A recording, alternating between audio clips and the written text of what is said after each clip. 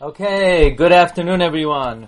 We're continuing in the Orchos Chaim of the Rosh. Today we're up to Ois Lamed Gimel.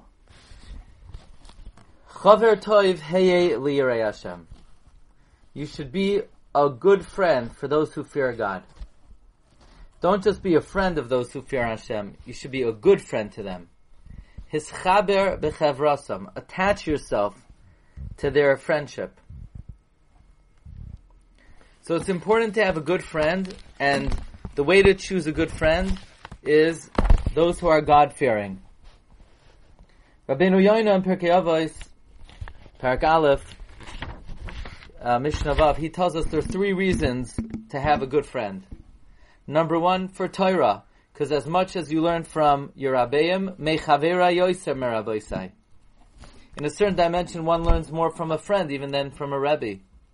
Number two, for mitzvahs. Even if your friend is not more righteous than you, even if your friend does the wrong thing, nevertheless, when he's together with you, he will often encourage you to do the right thing, because just because he sins, but ein adam chote v'lo, he doesn't want someone else to sin. So having a friend is, so to speak, it's a safety net. There's a story I like to say over. Rav Avigdor Miller was once together with somebody, and he had to say Berchas Hamazon, and after Berchas Hamazon, Rav Miller thanked the person. He said, "I thank you for Berchas Hamazon." You guys, what are you talking about? You're the one who said Berchas Hamazon. So Rav Miller said, "Yeah, but I benched better because you were watching."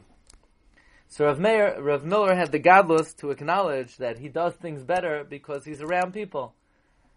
Everybody does things better because they're around people. It takes Rav Miller to admit to it. The third reason Rabbeinu Yoina says is to take advice. That everybody needs to ask advice. Uteshua b'rov yoyet. Salvation comes from an abundance of advice. And here Rabbeinu Yoina is saying one should be a good chaver to those who fear Hashem. You should attach yourself to their friendship. Umechevras poyele oven harchik. Distance yourself from evildoers.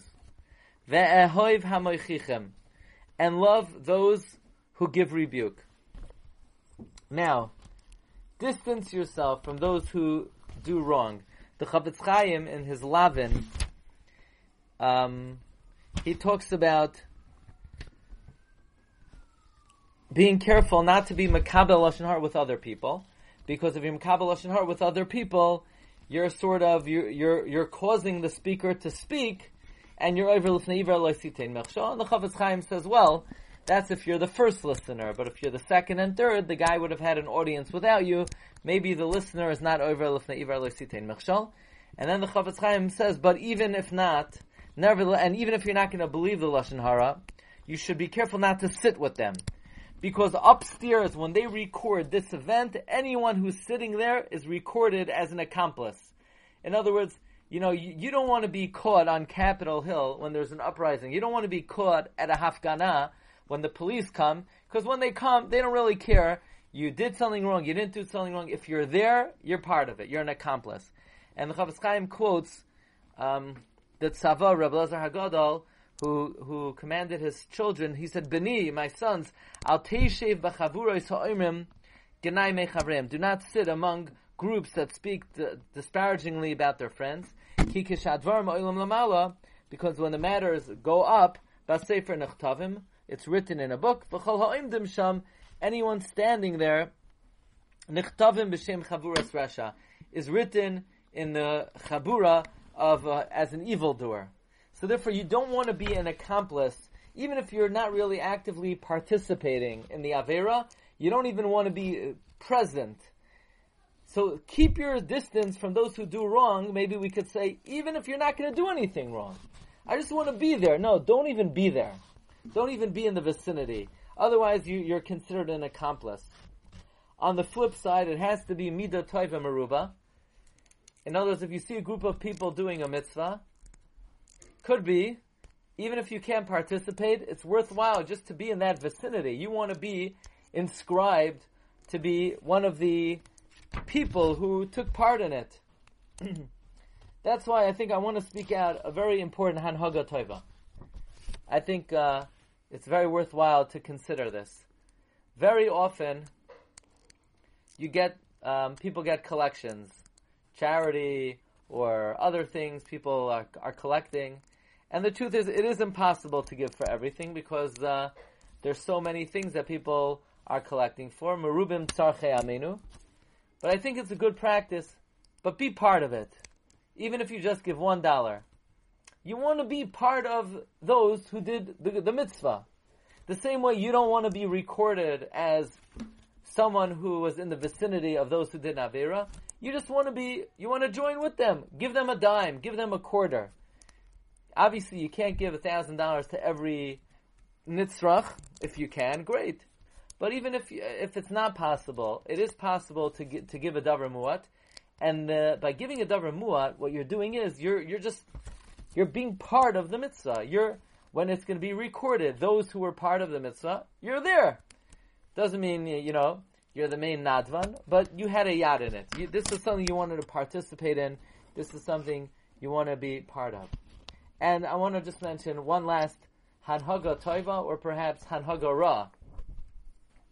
And that is, this is a Hanhaga that will determine to a significant extent what a person's Olam Haba will be like. And that is, who do you sit next to in shul? Who is your neighbor in shul? Unfortunately, many people, they like to sit next to their friends because it makes them feel more comfortable. What exactly do you need to feel comfortable about in shul? What interaction are you having with your neighbor in shul that you want to sit next to a friend? If the guy who you're sitting next to is somebody that you could have a good conversation with, then this friendship and this association will lead a person to a very bad place, la'achar mea v'esrim shana. Because the Beis HaMedrash is the place that we declare our emunah in Hashem. And the Zohar HaKadosh says someone who speaks in the Beis HaKnesses, les le mehem nusa, they don't have emunah. They demonstrate that HaKadosh Baruch Hu is not found there. So the most important neighbor to make sure that we have in this world is the neighbor that we sit next to in the Beis HaKnesses and the Beis HaMedrash. That's what the Rosh says. Make sure you sit next to a Yarei Hashem. And if you do sit next to a Yarei Hashem, and you sit next to somebody who comes early and who doesn't talk, so then very likely that association will bring you to very great places. However, if a person chooses their shulmate based on other factors, it could be a very, very dangerous association. So of all friends in this world, one has to be extremely careful to make sure that in the Beis Hashem, they sit next to the right person. Okay, we're going to pick this up, Be'ez Hashem, next week, Monday. We may have to adjust the timing because of Mincha. And Be'ez Hashem, we'll try to do so. Tonight at 8:30, we have a unbelievable topic. The topic is, and behold. Yup, that's the topic. The topic you've always been waiting for. Your whole life you wanted to know, when will there be a shir on the words, and behold? Wait no longer. That shir is tonight. It's Mamish Oyam Benoira. And behold, the shir will be at 8:30. Okay, everyone? Have a great night. Kol Tov. Be well.